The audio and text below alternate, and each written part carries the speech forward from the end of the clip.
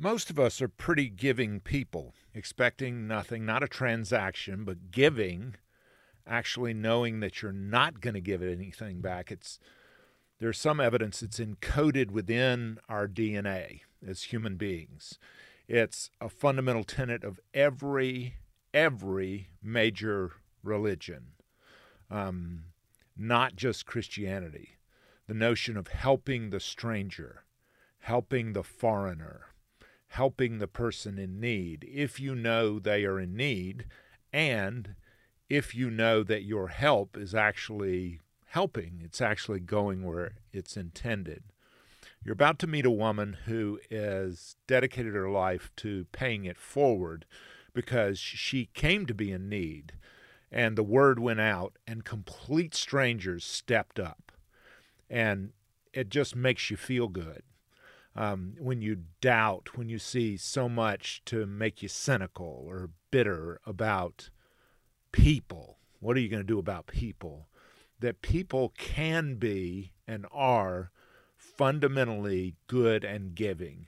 And it restores your faith. It makes you feel good. So I hope you enjoy the story of Kelly. It was such a blessing. I saw God. I saw Him work through people.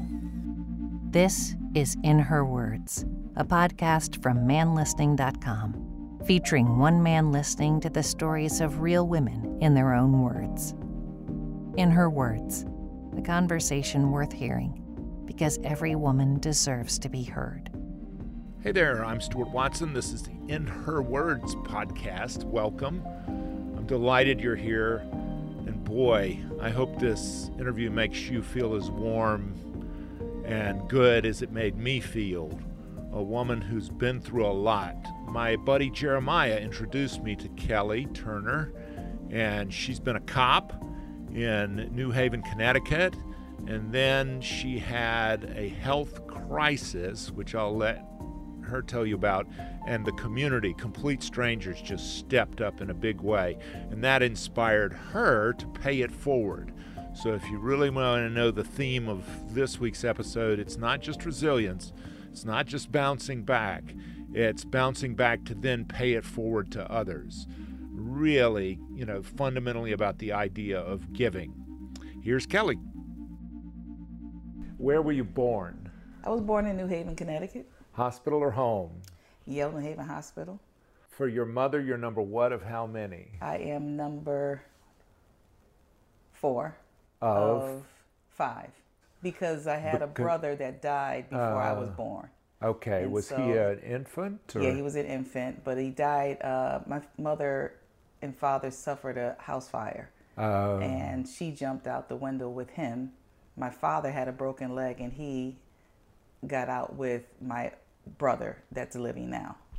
Wow. So the brother that my mother had, when she jumped out the window, he hit the pavement, and so he died. And how old was this brother? I'm not sure, but he was a baby. And do he you have was- any memory of that? No. No, because you weren't born. I wasn't born. I only know that from the stories that my mother told. And I only recently started hearing that. When I say recent, so my mother's been gone 3 years now. Prior to her leaving, the year before, we encountered a young lady whose son passed. And that was when my mother started talking more about that, because it brought it up. And she was sharing her experience with her. But were you even aware that it happened? I was aware that it happened. I just didn't know those details until sitting there while my mother was sharing that with her. Wow. Yeah.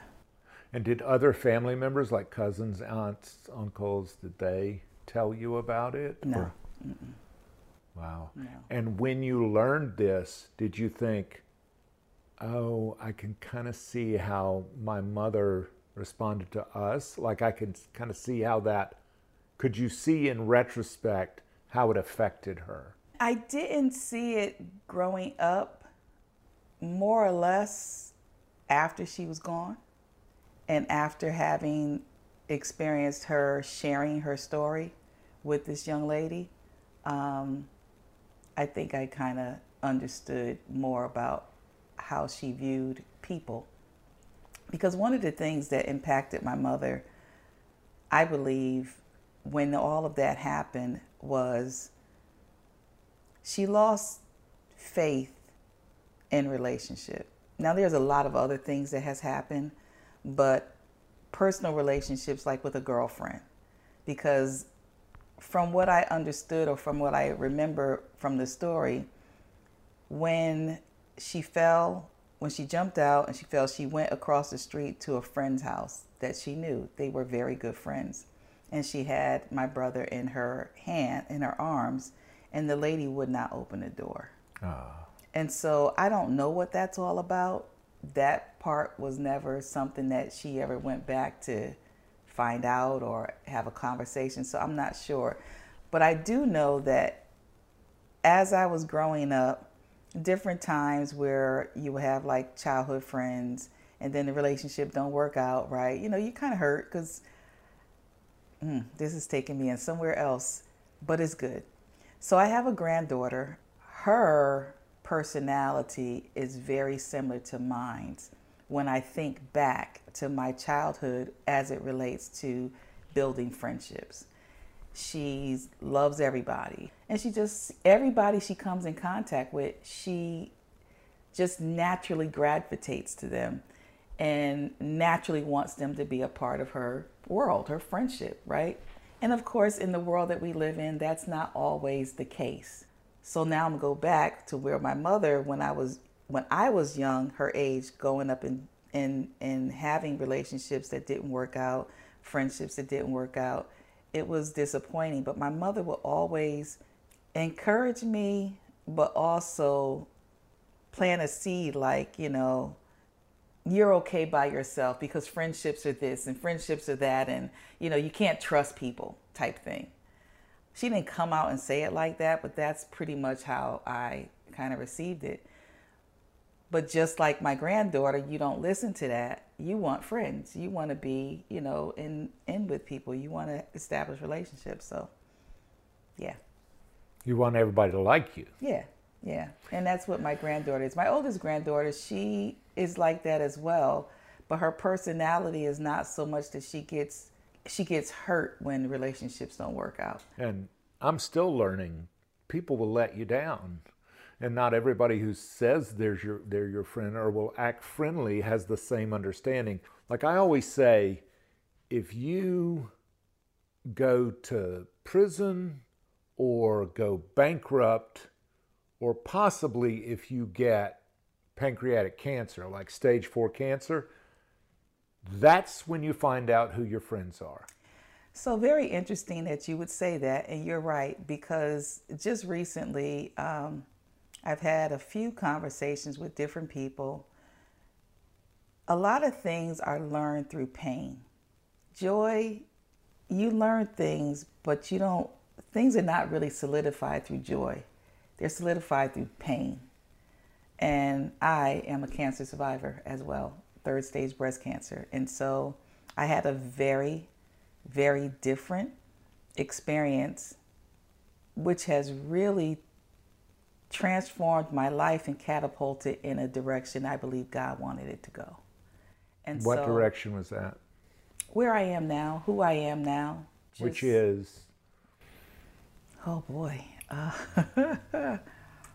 Different. I believe I'm a different breed. Prior to cancer, I was an introvert, driven, workaholic, creative. After? Not an introvert. That is the biggest thing that has changed in my life, that I am no longer in me. I have learned how to live outside of me, outside of that shell. And I've learned my cancer experience birthed so much in my life. Here's that story, or a snippet of that. When I was diagnosed with cancer, I was a police officer at that time. I was 10 years into that career. Were you on the street? I was on the street.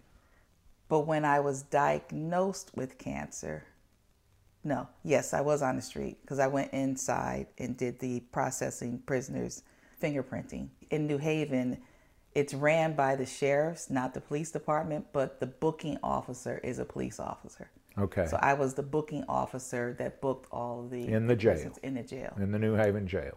And so prior to me having cancer, I was on the street. I was working a beat. I was working the 11 to 7 shift. I, for the most part, worked the midnight shift for a very long time. I think at that point it was almost, no, it was a variety of shifts. But in any case, after cancer, it transformed me because of the support, the different things that happened while I was going through cancer. I don't know what your background is spiritually, but I am a Christian. And I study the Bible, and I literally experienced the word in motion in my life. That was probably the most transforming portion of my journey during that. The outpour of love that was shown towards me in many various ways, as well as financially, was astounding to me. What's one that touches you to this day where you're like, she didn't have to do that? I was 36 years old when I was diagnosed with cancer. So up until this point, you know, you're the one who gets invited, goes to the wedding, or you go to the graduation party, or you go to whatever it is. You're the attendee. Being on the other side of that and being the recipient of people coming because of me, that was different. That was an experience. They came to you. It wasn't like you got an invitation, you fulfilled a social function. They came to you. They didn't wait for an invitation. They said... They created and did something on behalf of me, for me. What did they create? So there is an officer named Officer Roddy. When I got sick, was told by the oncologist that I am going to have to come out of work because the treatment that I was getting ready to undergo was extremely debilitating. And so I wasn't able to really be around people. I couldn't eat out in buffets or food, places anymore because of how it can possibly be served, and the type of medication that was going to be administered to me will mess with a lot of my cells and all of that stuff, my immune system, so they couldn't risk me getting sick or getting food poison or something like that.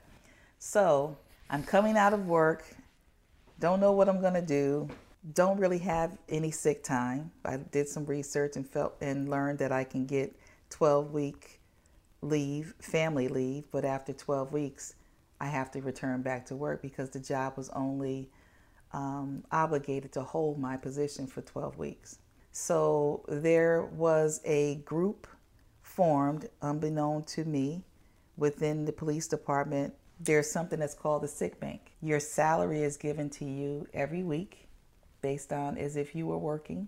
They bank their sick time to you. Yeah, so you had you can save up to 150 hours as an officer. A lot of officers, believe it or not, don't take off from work. They work. So they accumulate a lot of hours. But I was allowed to go into the sick bank, and I was in that sick bank for 18 months. And the only time I came out of that sick bank within that 18 months was when I was able to get my vacation time. So that means about 20 officers contributed all of their time to allow you to have that 18 months. Yeah, however they work that. I don't know how that works out, but it worked out. When the light bulb went on and you realized, oh my God, I don't have to worry about the 12 weeks. It didn't process like that. Being told that I had cancer, number one, was extremely traumatic. So that was shock. And that was shock for some time. And then from there, it was almost a snowball type of effect. So I didn't have time to process that. Prior to having cancer, I have very long hair. I've always had long hair. And that was one of the first things and the only thing that I heard the oncologist say when I was being told what that process or what the strategic plan was for them to combat this cancer. All I was stuck on losing my hair. Well, now I'm going to be bald. I don't know what my head looks like under there. I've never been bald. I've had short hair only because I cut it a few times, but it'll grow back. So it was a lot of those kind of things. And then losing my hair, it was almost immediate from the first chemo treatment. It was extremely painful. So I was going through all of these kinds of things physically and emotionally within just dealing with the whole thought process that I have cancer is what they told me. And all of the other stuff was happening along with that. But I wasn't focused on that. I was focused on me having cancer. I was stuck there for a minute. What did your hair represent to you? I don't know if I can ever say that it actually represented something to me, but I had long, pretty hair. My mother kept it groomed. How did she style it? Straight braids, ponytails, curls. Shirley Temple curls was my favorite. What does that look like? Did she wrap it up, or did the ponytails and the pigtails go down your back, or did they went down my back? But my mother had this kind of I haven't seen it since then, but it's kind of funny. So my mother would press my hair. That was an experience every time she had to do my hair because my hair wasn't straight. It was kind of nappy, so she would have to detangle it. It was a process. And then painful. And then, of course, she had to press it out, which is, back then, it was a hot comb on the stove. And, if I move whilst, I had my little ears burnt or my little neck burnt because I moved, right? And she would tell me, don't move. But the heat as it's coming down the hair is like, So a couple of times I got a little air burnt and my neck burnt because I moved. But it was just all of that. But when it was finished, my mother would wrap my hair with old stockings. She would put it in ponytails and wrap the ponytail like really, really tight with an old stocking. And then she would so it was stiff where I could do like ram horns and, turn it different ways and have it do different things. But it was to protect the hair so it didn't get all puffy or whatever. And this took how long? Maybe a couple of hours. Yeah. Yeah, a couple of hours. And I got my hair done once a week on a Saturday morning. Yeah. And then, of course, I wore that. She protected it with, if it wasn't in curls, she protected it with that stocking wrap. So the next day when we went to church, my hair was still straight and she didn't have to straighten it again. Yeah, and you probably look really nice. I believe I did. Yes. I do believe I did. And I have some pictures to prove it. Yeah. So, but anyway. So there's a lot of pride and a lot of sort of sense of this is who I am. If I don't have any of this, then who am I? This is a real loss. It's like losing a finger or something. It is a real loss. And then the way that I lost it was extremely painful. And it happened immediately, like after the first treatment. Which is why the doctor told me that it was better for me to get my hair cut very short to lessen the shock of it coming out. So I did just that. I had the surgery to put the port in my chest to be able to receive the chemo that was being delivered a week later. And then she suggested that I get my hair cut, got my hair cut short. And almost immediately after that first treatment, that hair started coming out. But as it was releasing the follicles, it was extremely painful. The way I explain that is it felt like having a surgery done. You're being cut, no anesthesia. Yeah. It was very, very painful when the follicles was releasing the hair from my head. And it felt like somebody was just ripping the skin off my head with no anesthesia. It was just constant pain here. So I would look in the mirror and I had spots because, everywhere I sat, I left hair. Everywhere, if I laid down, I would get up, it's just hair, If I touched my hair is in my hands. And that whole process was very scary. And nobody could tell me when it was going to stop, which is weird. But so that was a very traumatic portion. Who stepped up and said or did something that at least offered you a little support and comfort during that? It came in so many different ways. Right after the first chemo treatment, my hair started falling out.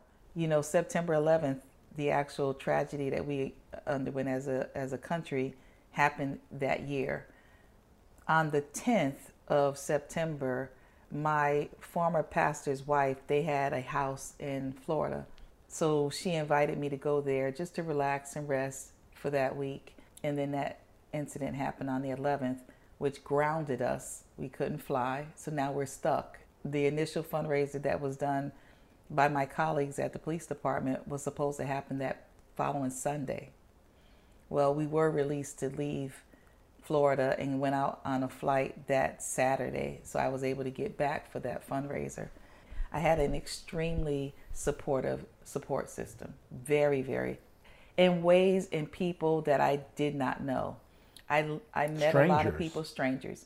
So not just the church, not just the fellow officers. Strangers, people that heard about my situation, did not know me, came.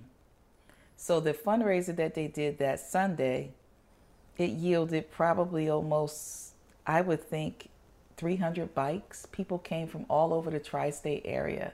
They sent out what is called a BOLO, Officer Signal 4, which means officer down, officer needs assistance. And they came. That fundraiser that they did that day, it was a motorcycle ride. When they started, me and my family, we had went to one of the corners and watched them go by.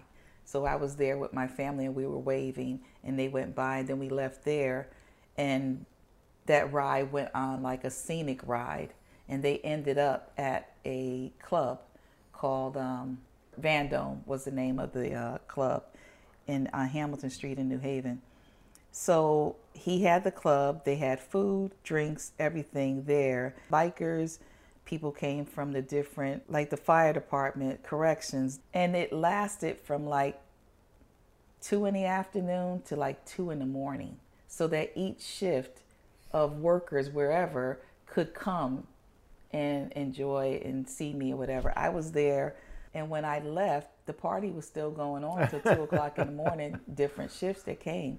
I've done a lot in my life, but this was the moment when a lot of that stuff came together, and it's like, okay, this is how you touch people. My brother had a recording studio downtown New Haven, and me and him created a talent show. So there was one particular guy, his name is Joe Broadnax. He lives in Massachusetts now, but he came down as a surprise and he sung to me, serenaded me. They put me in a chair in the middle of the dance floor, and all of that kind of stuff was happening around me. When I left, 2 supervisors walked me to the car. They handed me a sackcloth bag, and inside of that bag was all cash. It was over $16,000. Wow. We got to my mother's house, and it was just a moment that is like surreal. Like, who does this? Like, so I took the bag and I just threw it up in the air, and it just flowed all over the place. It's kind of hard to go back and even in my mind and visualize that, because it was such a blessing. I saw God. I saw him work through people to bless me in a way that I would have never, ever, ever imagined to have that kind of experience. And that whole experience, it changed my life. It changed. It just changed. So there is a scripture in the Bible that talks about God will prepare a table, in front of your enemies, will prepare a table before you in the front of your enemies. And he will cause men to give unto you from their bosom. I experienced that. like I experienced it. I seen it in motion. I seen it in action. I seen him turn relationships around. I seen him bring people to my house that I had issues with, and they had issues with me. But a lot of all of that was healed through that whole process, because sitting on death's door, a lot of people don't get to have this experience, but when you're able to reconcile your life, not knowing whether or not you're going to leave or live, I didn't know I was going to survive. I had no idea. It didn't feel that way. It didn't look that way. And the test didn't show that. You know, the surgeries, the multiple surgeries and multiple tests and the sickness and all of the different things that medication did to my body, it's to be here today. It's nobody but God. Nobody but him. Nothing that I did, nothing that I could have done. Only him. All of the support that I've had, all of the support that I've been given, even now, you know, it's just a favor of God. And I can't take ownership of none of it, because it's not me. It's not. It's a mission. It's something. It's whatever God has for my life. That's what's happening right now. I didn't see this. I had no knowledge of this. This was not in my dreams. It wasn't in my nothing. It just was not. All of what I'm living today was birthed out of my cancer experience. Hi, I'm Dr. Kim, the parentologist. As a wife, mom, therapist, and all-around juggler like most of you, I lead a hectic life, and sometimes that means indulging in foods on the go that my stomach doesn't always agree with. Thankfully, Pepto-Bismol provides me fast and effective relief for all kinds of upset stomachs. Having a little too many guilty pleasures at a family barbecue or birthday celebration may lead to indigestion or heartburn, so I always keep Pepto on hand to get fast relief when I need it the most. Pepto-Bismol, use as directed and keep out of reach of children. Where did the idea of, you called it chain? Where did the idea of chain come from? Great question. And I have an answer. I was going to a chemo appointment, and a young lady that I knew her because we were in a drill team years ago. I heard she had cancer, but I didn't know she was still treating. And I didn't know to the extent of what her diagnosis was. In that brief moment of us talking, she shared the hardship that she was having. So I asked her if we could meet, because after that meeting, she was heavy on me that she was going through that. And here I'm on the other side of that, blessed, you know, not When you say heavy on you, I'm not sure what that means. Resting, just I'm thinking about her situation, thinking about what she said, thinking it was about heavy on your heart. Heavy on my heart that Right. she was going through that. So I reached out to her to see if we can meet, and we did. Her heart for people, my heart for people. I suggested that we do something to create a fund or something that we could basically give people what was being done for me. Pay it forward. Mm-hmm. Absolutely. And that was exactly how we termed it at that point, to pay it forward. The original name was Connecting Hands Assisting Interim Needs, because what we saw was a chain. The more we brainstormed, we just saw a chain linking up, linking people together is what we saw. When I continued it, it became Compassionate Hands Assisting Interim Needs, from my heart, you know, to be able to assist people. And it has performed in that way since then, a chain effect. Wow. I can tell you story after story, state after state, city after city. Well, tell me one that was in the early days, that first, like you were able to see, because plenty of these kinds of things don't last 20 years. No, they do not. What was one of the early ones where you thought, we've got something here. The chain's going to keep going. This is not going to be a one-shot deal. I met with another lady. I had shared an office space with some friends of mine that was doing mortgages and real estate, and they invited me to come in and, you know, bring the chain fund in. So now I have an office. I was working out of my home all this time, so now I have an office, so I'm in the public's view. And I was sitting there. I invited this lady to come and sit down because she said she has some fundraising ideas, and she said, oh, you should do a dinner and a movie. So I'm writing all of this stuff down. The next day I moved to figure out, okay, how do I do this? So I called the Showcase Cinemas, and they said, well, we can't do the dinner and a movie. And so she says, well, what we could do is I can let you use the theater this Saturday morning. Thus my event that I've since trademarked, Breakfast in a Movie, was birthed. I love it. So you literally hold the trademark on Breakfast in a Movie. I literally have Breakfast in a Movie. So the story with that, which is why I'm really here today, even sitting here talking to you, is because of that that Breakfast in a Movie. So I did the Breakfast in a Movie. 2 weeks later, I had a Breakfast in a Movie. Oh, wow. Soup to nuts. Wow. 14 days. From that day talking, 14 days later, here's what happened. Tyler Perry at the time was launching his first film, Diary of a Mad Black Woman. I knew that was coming out. I knew it was highly anticipated. And so I created this event around that movie. I talked to the women that I know that cook well and do all of the events at church. Locked that down, no problem. Rose went to work doing what she does for the church, for me.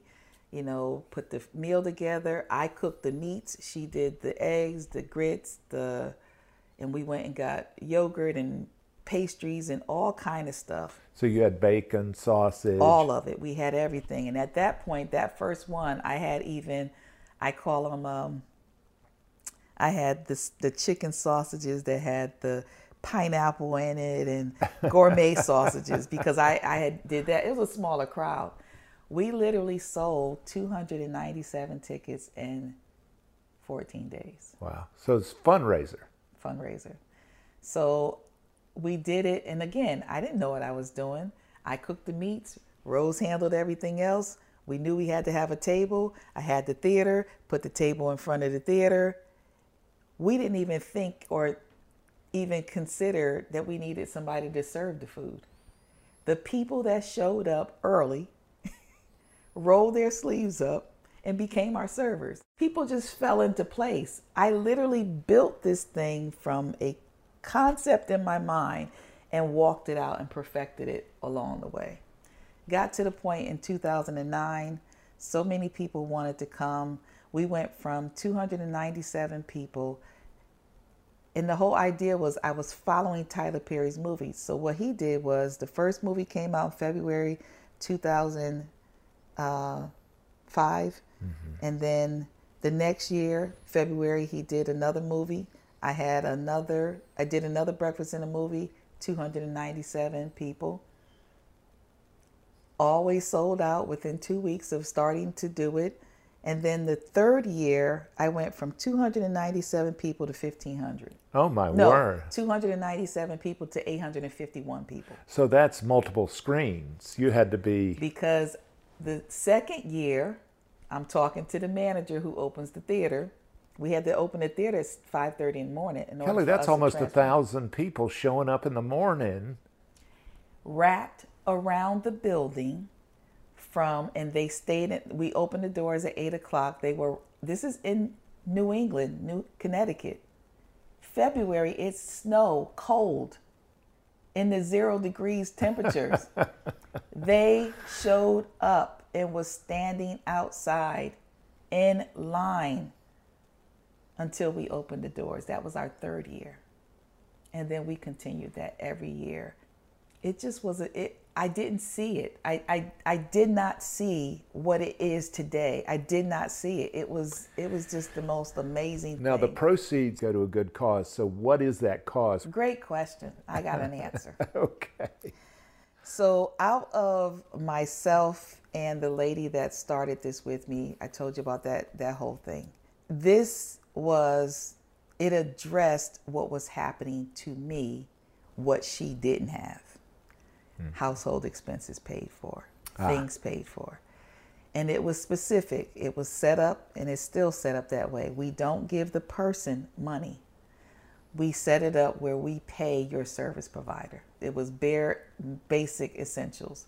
Your mortgage, your rent, your utilities, prescription copays. So you pay the utility bill, you pay the copay. The mortgage, pay the, or pay a percentage of whatever the mortgage or the bill is. We didn't do... It's helping you get by when you can't be on the job. When you can't work. It's your basic household necessities that can keep you in the house. That's what the Chain Fund has meant to a lot of people in 20 years. Like, a lot of people go bankrupt not just because of the healthcare expenses, it's also because of the absence of any kind of income. And so you're addressing that. We were built to address that interim need. It wasn't permanent. It was an interim need. It was a temporary need that you needed to have this done for you. Right. And we paid accordingly to what, of course, fundraising is expensive. Yes, nonprofit, but nobody's giving you money. That also addresses the notion that there are people who get through the cancer and they have this crushing debt. It's like, you don't have to worry about this. You got enough to worry about with the cancer. Yeah, our tagline was, we pay the bills that matter the most to a cancer patient that's undergoing treatment and cannot work. Yeah, these are what they call fixed costs. Yeah, the doctor has diagnosed, has basically said that you're incapable of working right now. Yeah, this is not a mani-pedi. Yeah, this is keeping the lights on, keeping the heat on in New Haven, Connecticut. Making sure that you can call your doctor and the doctor can call you. Making sure you had a comfortable place to lay your head. And then because the phone bill is paid. Yeah, and just think about who this happens to. It happens to parents who has kids that are going to school. They still need their household. They still need their house intact. It's one thing to have to see your parent suffer going through this disease, and then now you don't have nothing to eat, you don't have nothing, because now this person can't work. Everybody doesn't have a sick bank like I had. All jobs don't have sick banks. And all jobs do not have to keep your job for you to come back. You know, that family leave is only 12 weeks. Yeah. That's only 3 months. So what brought you to Charlotte, North Carolina? The Breakfast in the Movie. Oh, really? You started doing it down here. So I had retired in 2012. Yeah. January 6, 2012, I retired after 20 plus years with the police department. Whitney Houston had just died that same week that I retired. And I knew that movie was coming out in August.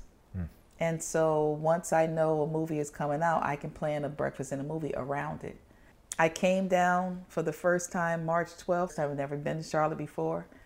And I started networking, pounding the pavement, talking to people. It was my mother and another friend of mine, Edna, who traveled with me. And I did that from March 2012 until July of 2014. And I came down every month for That's that a haul. week. For a week, 12 hours down and back. Wow. And I would fly when I could. On that ride. Did you have anybody come with you, or you? My mother was my road dog at the time. We would go from Connecticut to Rocky Mount, pick up my friend Edna, because she had moved from Connecticut to Rocky Mount. But me and Edna would get out and we would just beat the streets. We would talk to every single person, everybody we came in contact with, and we would do it every month for a week. You can probably network through the church too, if you got a church home, right? But we didn't have a church home. Oh, you didn't? I have a, so you had to just... It's a progressive story. So, but here's what we accomplished.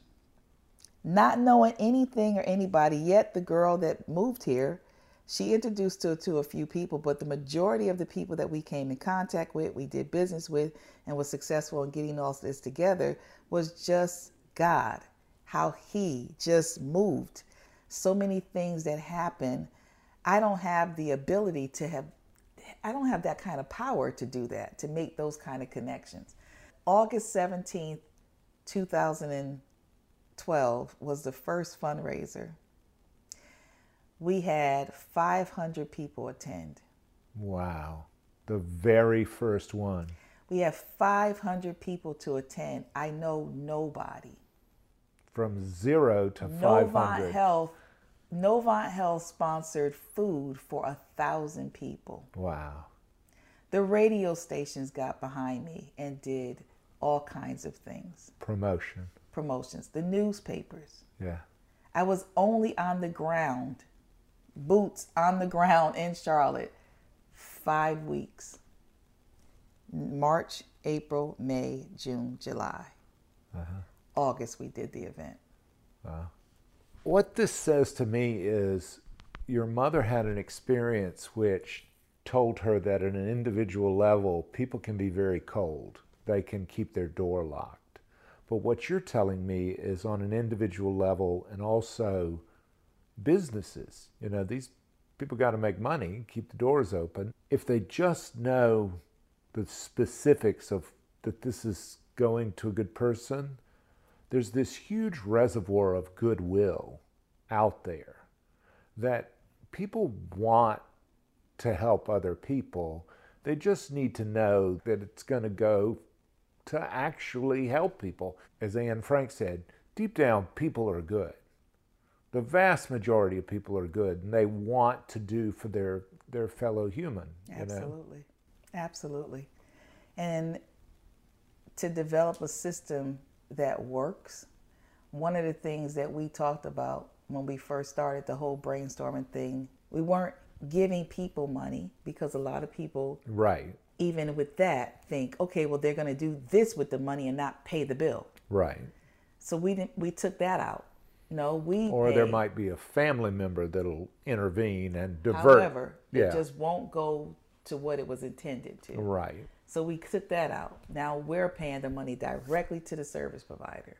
Right. We're calling the service provider, hey, we're sending X amount of dollars on this bill. Here's the balance. We'll let them know. And so we'll send a letter, hey, we paid, if the mortgage was $1,300, if we had the money, we pay $500. We'll pay $500 and there is a balance. Well, there's nothing I can do about the balance, but we at least took care of that. But the other thing that we were doing too, we were paying what we knew they couldn't. And of course, in the beginning, I had to do a lot of the interviews. I had to do a lot of everything, just me, because I didn't have a staff to do this. You're vetting the people. Right, so you have to vet them. What's your greatest need? If I was to pay, if I was able, so what if I was able to give you $1,000, where would it benefit you best? And so you kind of take them through that. And if they say, well, I can pay my light bill, I'm having problems paying my mortgage or my rent, then we'll look at what we have to distribute. And then we say, okay, we're going to put $700 towards your rent or your mortgage, and we're going to put $50 here because you can handle that. And we just kind of worked with them. So that's pretty much how the expansion of the Chain Fund has happened. I didn't necessarily know that as I was building it because I learned as I went. I didn't have any knowledge of how to do this. I believe that God taught me and put these things in place along the way. I just had to keep walking, and I had to keep encouraging myself that this is going to happen. And now I know what is necessary. I know what to do. And for 20 years, this is the visual that I have when I look back at what I did. I was the little hamster in the wheel, making it happen. Running around. So I don't have a visual of what's happening around me, the aerial view, how it should be. I didn't have that because I was the one. Yeah. All I knew is that I had to make money. I had to produce money. I had to raise money. By any means necessary, I had to get it done. I am so incredibly grateful to know you and to have your time. If we get struck by lightning today, and the only thing that survives is this little piece of audio, of digital audio, what is your legacy? My legacy is authenticity. What do you mean by that? I think that authenticity gets lost. The maintaining of any kind of legacy that is built somewhere along the line through transfer of people or whatever, the authenticity of it gets lost.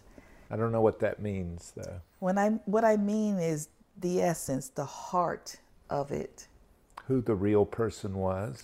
Who the real person was, and the heart, the essence of who they were, the essence of what their life meant, the essence of the very thing, the emotion that drove them to that. And the one thing that I can say about me is I'm authentic. Like, if I tell you that I love you, it's not mere words. I mean it. Who is it in your life, your grandkids, your kids, somebody, who carries that? My granddaughter, Imani Nyasia Moore. She's the one. She understands you. She She is is it. She gets it. She embodies it. Congratulations. Thank you. I just want to bless other people. You blessed me this morning, so thanks. I appreciate that. Thank you. I am so grateful to have met Kelly, and I'm so grateful to our mutual friend Jeremiah for introducing us. If you want to introduce me to some of your friends, love to hear it. Hit us up, manlistening.com. Hit us up on In Her Words podcast on Instagram. Hit us up on the website, wherever. Love to hear it. You can direct message me. I'm all over the place, all over the socials. I also am recording life stories as a business, which I founded about a year ago, called Voice Locket, if you want to check that out. And there's going to be some exciting news about that coming up in the near future. So thanks for listening. In Her Words is a production of the Queen City Podcast Network in cooperation with Balto Creative Media. Allison Andrews at Andrews Creative, Rachel Clapp Miller, and Roshonda Pratt are developmental producers. Sally Higgins at Higgins & Owens tries to keep us legal. Our music is A Day at the Park by the group Pictures of the Floating World. Your announcer is Catherine Smith. That's me. If you like what you hear, please subscribe and take a moment to rate and review. It really helps others find us. If you love us, go to our Patreon page at patreon.com. Look for Man Listening, one word, no spaces. A small investment makes a big difference in lifting up the voices of women. A huge thank you and my gratitude to all the people who have supported Man Listening and In Her Words from the very, very beginning. Thank you so much. Thank you for your support. We believe one voice can change the conversation. Thanks so much.